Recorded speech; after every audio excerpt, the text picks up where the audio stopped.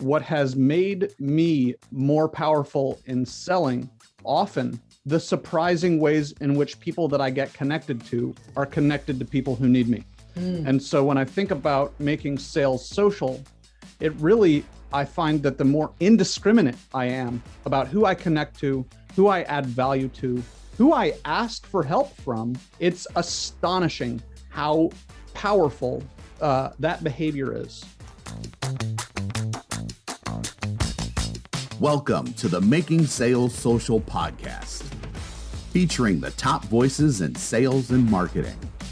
Join hosts Brynne Tillman and Bill McCormick as they discuss the best tips and strategies they are teaching their clients so you can leverage them for your own virtual and social selling. Here are your hosts, Brynne Tillman and Bill McCormick. Hey, welcome to Making Sales Social. I'm Bill McCormick. I'm Brynne Tillman. So Brynne, who's joining us today? So I am really excited. If you've been watching kind of Making Sales Social, I keep throwing in this Clubhouse thing because I am obsessed with Clubhouse for lots of reasons. But one of them is how we got our guest today, Aaron, and I'll introduce him in 1 second. But, I think, we live in this little bubble, right, in our world. And we see the things we see and we learn the things we learn. And then when we step outside our bubble, all of a sudden, there are these aha moments that you learn and you go, wow, there are a lot of other bubbles out there, right, that I want to explore.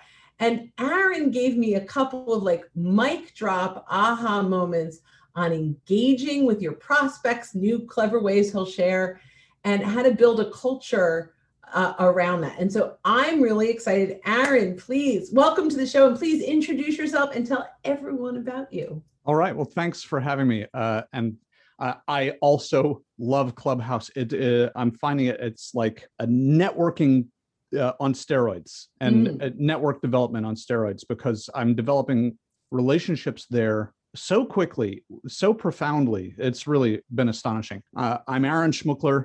I'm a co-founder of a company called the Yes Works. What we do is we have a process that we bring to leaders and their teams we call teamification, because we've all been in groups of people that were not necessarily all that much more than the sum of their parts. What we do is we help ensure that the environment, and the environment includes things like policies, procedures, signs on the wall, management structure, the environment supports effective teaming, and that so do behaviors, the tools, the habits, the mindsets of the people on the team. That's what we do. I can't wait to hear more about that. But Brynne, what were you going to say? No, so, it's interesting. Well, and I can't wait for him to share some of the ways that he's bringing people together from outside organizations to brainstorm on this stuff. I'm just excited for this conversation. I really am. Ask the first question, though. The first question we ask all of our guests, Aaron, is what does making sales social mean to you? Well, I had what I thought I was going to say. I'm not going to say that. Instead, as I think about, for example, my time on Clubhouse and the number of rooms that I'm spending time in, and rooms are topical. For those of you who aren't familiar with Clubhouse, you go into a room about leadership, or you might go into a room about excellent parenting, or you might go into a room about why is Clubhouse doing what it's doing. There are lots of rooms. Anything you can imagine, there are rooms about it. And I'm spending a lot of time in rooms that I don't necessarily have expertise in, rooms that I'm learning from. I'm also spending time in rooms with people who have powerful networks. And so when it comes to making sales social, and I think back on the 7-year history of my company, what has made me more powerful in selling are sometimes, and I'll change that actually to often, the surprising ways in which people that I get connected to are connected to people who need me. And so when I think about making sales social, it really, I find that the more indiscriminate I am about who I connect to, who I add value to, who I ask for help from, it's astonishing how powerful that behavior is. And there's, if you'll pardon me for one more sentence or two, there's a guy named Jordan Harbinger who has an absolutely fantastic podcast called The Jordan Harbinger Show. and he used to be an attorney. And one of the most important people in his firm essentially was a lawyer who did not practice law. He went out and he played golf and he hung out in bars and he just brought contacts into the firm. And this guy was the rainmaker, not because he was going out and looking for business, but because he was going out and making connections. So there's a long-winded answer to a short question. It totally aligns with everything that we believe, right? This is not us. We've heard this a million times, but your network is your net worth, right? As you grow, the connections that, and in Bob Berg's world, the know people do business with people they know, like, and trust. Social, we say to get to know on social, you have to attract, teach, and engage. So there's a precursor that social has that gets you to that know. And I love that. And LinkedIn and Clubhouse are doing that. So I really want to hear more about teamification. I remember coming out of the public service world where we worked in teams. I was a 911 dispatcher, and the joke was, there's no I in team, but there's two in idiot. But that's from that world. So tell me a little bit about teamification and our listeners about teamification, what that means, what you're doing with folks with that. Well, as is my want, I'll answer maybe a little piece of that, and or even answer something adjacent to it, and say that there's a lot of conventional wisdom out there that really interferes with effective teaming. Some of that conventional wisdom, you just said, there's no I in team, and the research out of Google, the research out of so many places says that it's when we bring I into the team that we really make our greatest contribution. Mm-hmm. So there is no selfishness in team. And if you're not fully owning who you are, if you're not fully owning your uniqueness, then you're not making the full contribution that you could. One of the principles, and there are 8 principles of teamification, one of the principles that we train our clients in is we call be obvious. And one of the things that's implicit in be obvious is nothing goes without saying. Another piece of that is what's obvious to you is not necessarily what's obvious to me, and vice versa. So, there's this story that at first I thought was apocryphal. It turns out to be true, of a semi-truck going under a bridge and getting wedged under the bridge. And, the truck is done, right? That trailer is demolished. And what the tow truck driver and the cops and the structural engineers are all trying to figure out is, how do we get this truck out without further damaging the bridge? And it's a 10-year-old kid who says, why don't you let the air out of the tires? So what's obvious to you is not necessarily what's obvious to me. And so if we don't bring I to the team, then we're really shortchanging the team. And we're also shortchanging ourselves, because we never really fully relax. We never really feel like we belong. Brene Brown says that the opposite of belonging is fitting in. Oh, I hadn't heard her say that. Isn't that wonderful? That is. And we're talking to mainly salespeople who are listening to this, from large sales teams to small sales teams to entrepreneurs. And, correct me if I'm wrong, but in the sales world, we're kind of taught to fit in. There's a sales process that we're taught, and we're taught to follow that sales process. Don't deviate from that sales process, because it's been tested and it's true. And so we're supposed to fit in. So what are some of the things that you teach sales teams and teamification to bring their I to the table? Have a sales process, require that people adhere to it, make it loose, right? It's not sales on rails. It's sales with a map. I think about an email that I received just a few minutes before we got on together from a client. This is the COO of a company that I've been working with. I've been working most directly with the CEO, so I haven't had any conversations with the COO except in the training room. And there are a couple people that he's connected to on LinkedIn that I would love to meet. I think of him as a busy guy. I don't have his personal phone number. So what did I do? I followed my process. I put together a little list of people that I'd like to meet. I sent him an email that I hoped was warm. And he responded back with, oh, I'm so glad to make these introductions for you. And also gave me the note that that my email to him was kind of formulaic and seemed a little sterile. And he would have preferred to have that be a phone call or a Zoom meeting. And so, I can keep following my formula if I want to, or I can bring more into the process, because I would always rather have a conversation, even as an introvert.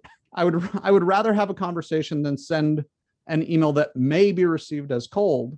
And so that was a lesson for me to go ahead and take up as they say, take up the space to ask him for a few minutes of his time in real time, even perhaps telegraph, hey, the reason that I want this time is that there are a few people that you're connected to that I'd like to know. And then, ask for the time. And so, and don't send the list of names yet. Exactly. Right. Review them when you're together and get real-time responses. I love it. Oh, this guy would be great. I don't remember her. Maybe him, and talk through it. Which I've done so many times. And, and then I don't want to be a bother. So, when you ask, if I can come back to what, your question and kind of almost put a bow on it, it's stay tuned into what works for you, what works for your prospects, what works for this prospect, right? Because your sales process may or may not jive with their buying process. And if you're not ready to be flexible, then guess what? You're not going to make the sale. Right. And they aren't going to benefit from what you have to offer. That's the authentic insight. Yeah. That's the right. That's what it's about. And often, and I've been saying it for the last few weeks now on Making Sales Social. We have a sales process, but our buyers have a buying process, and that's what we really need to mold ourselves to.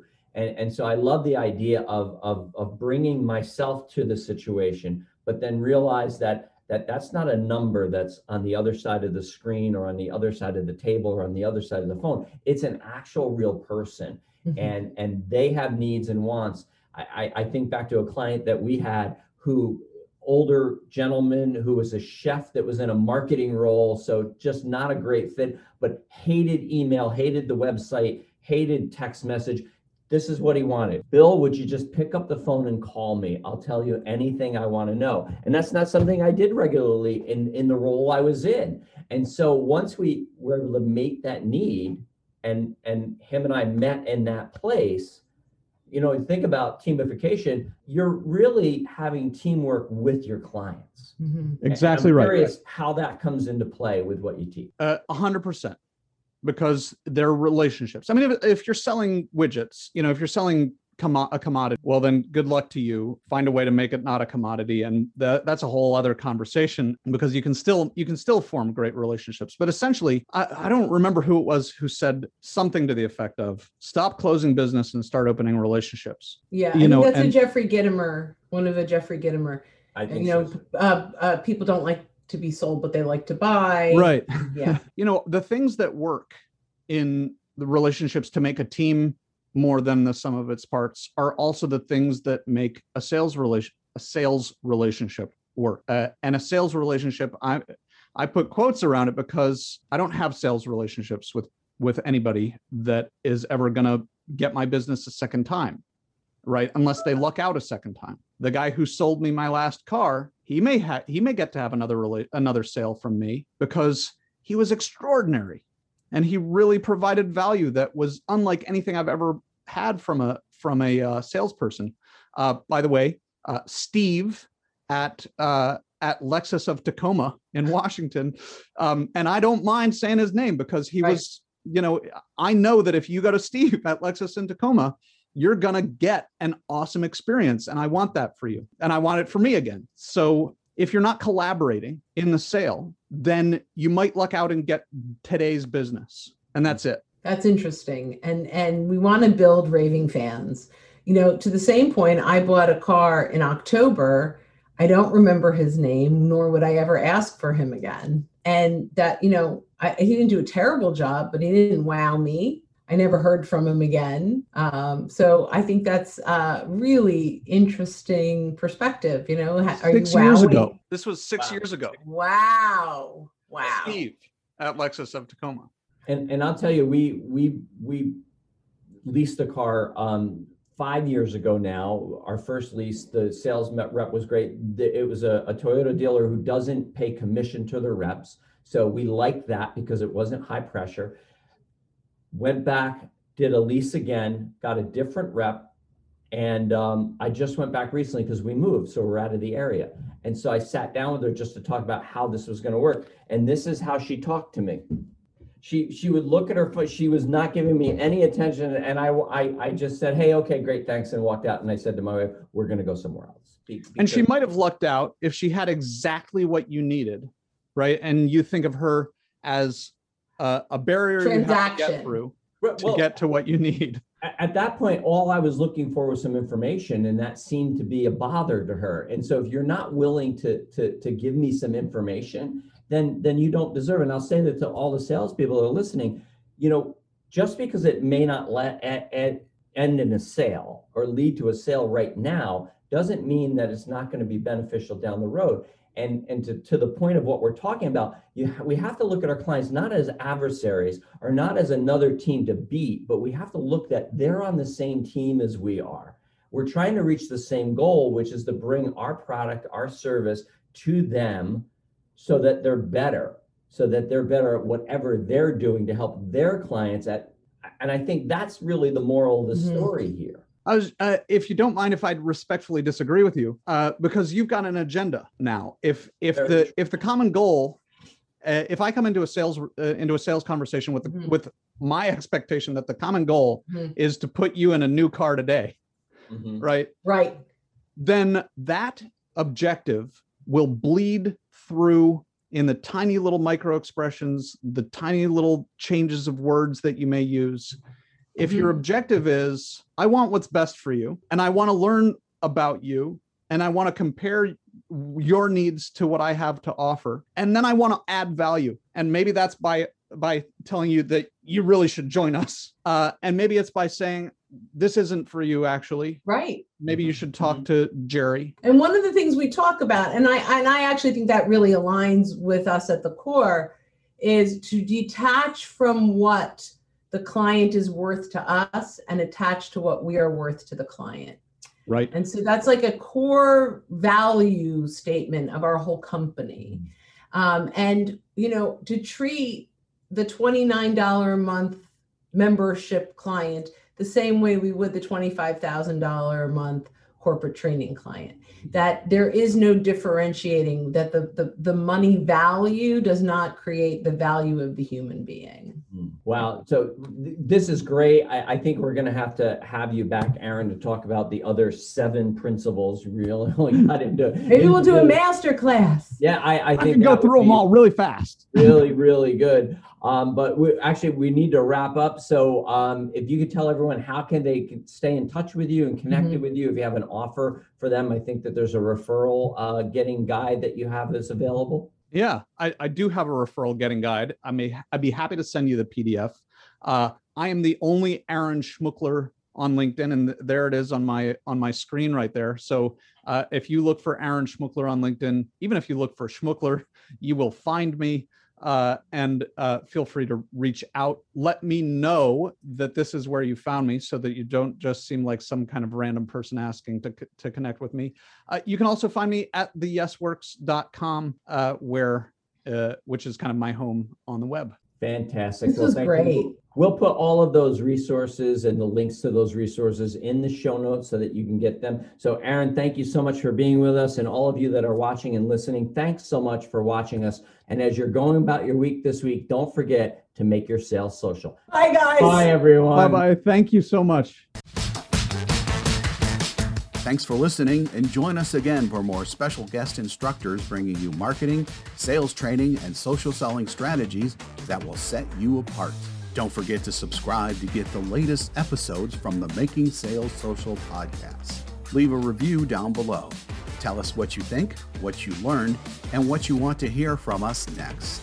You can also listen to us on Apple Podcasts, Spotify, Stitcher, and Google Play. Visit our website, socialsaleslink.com, for more information.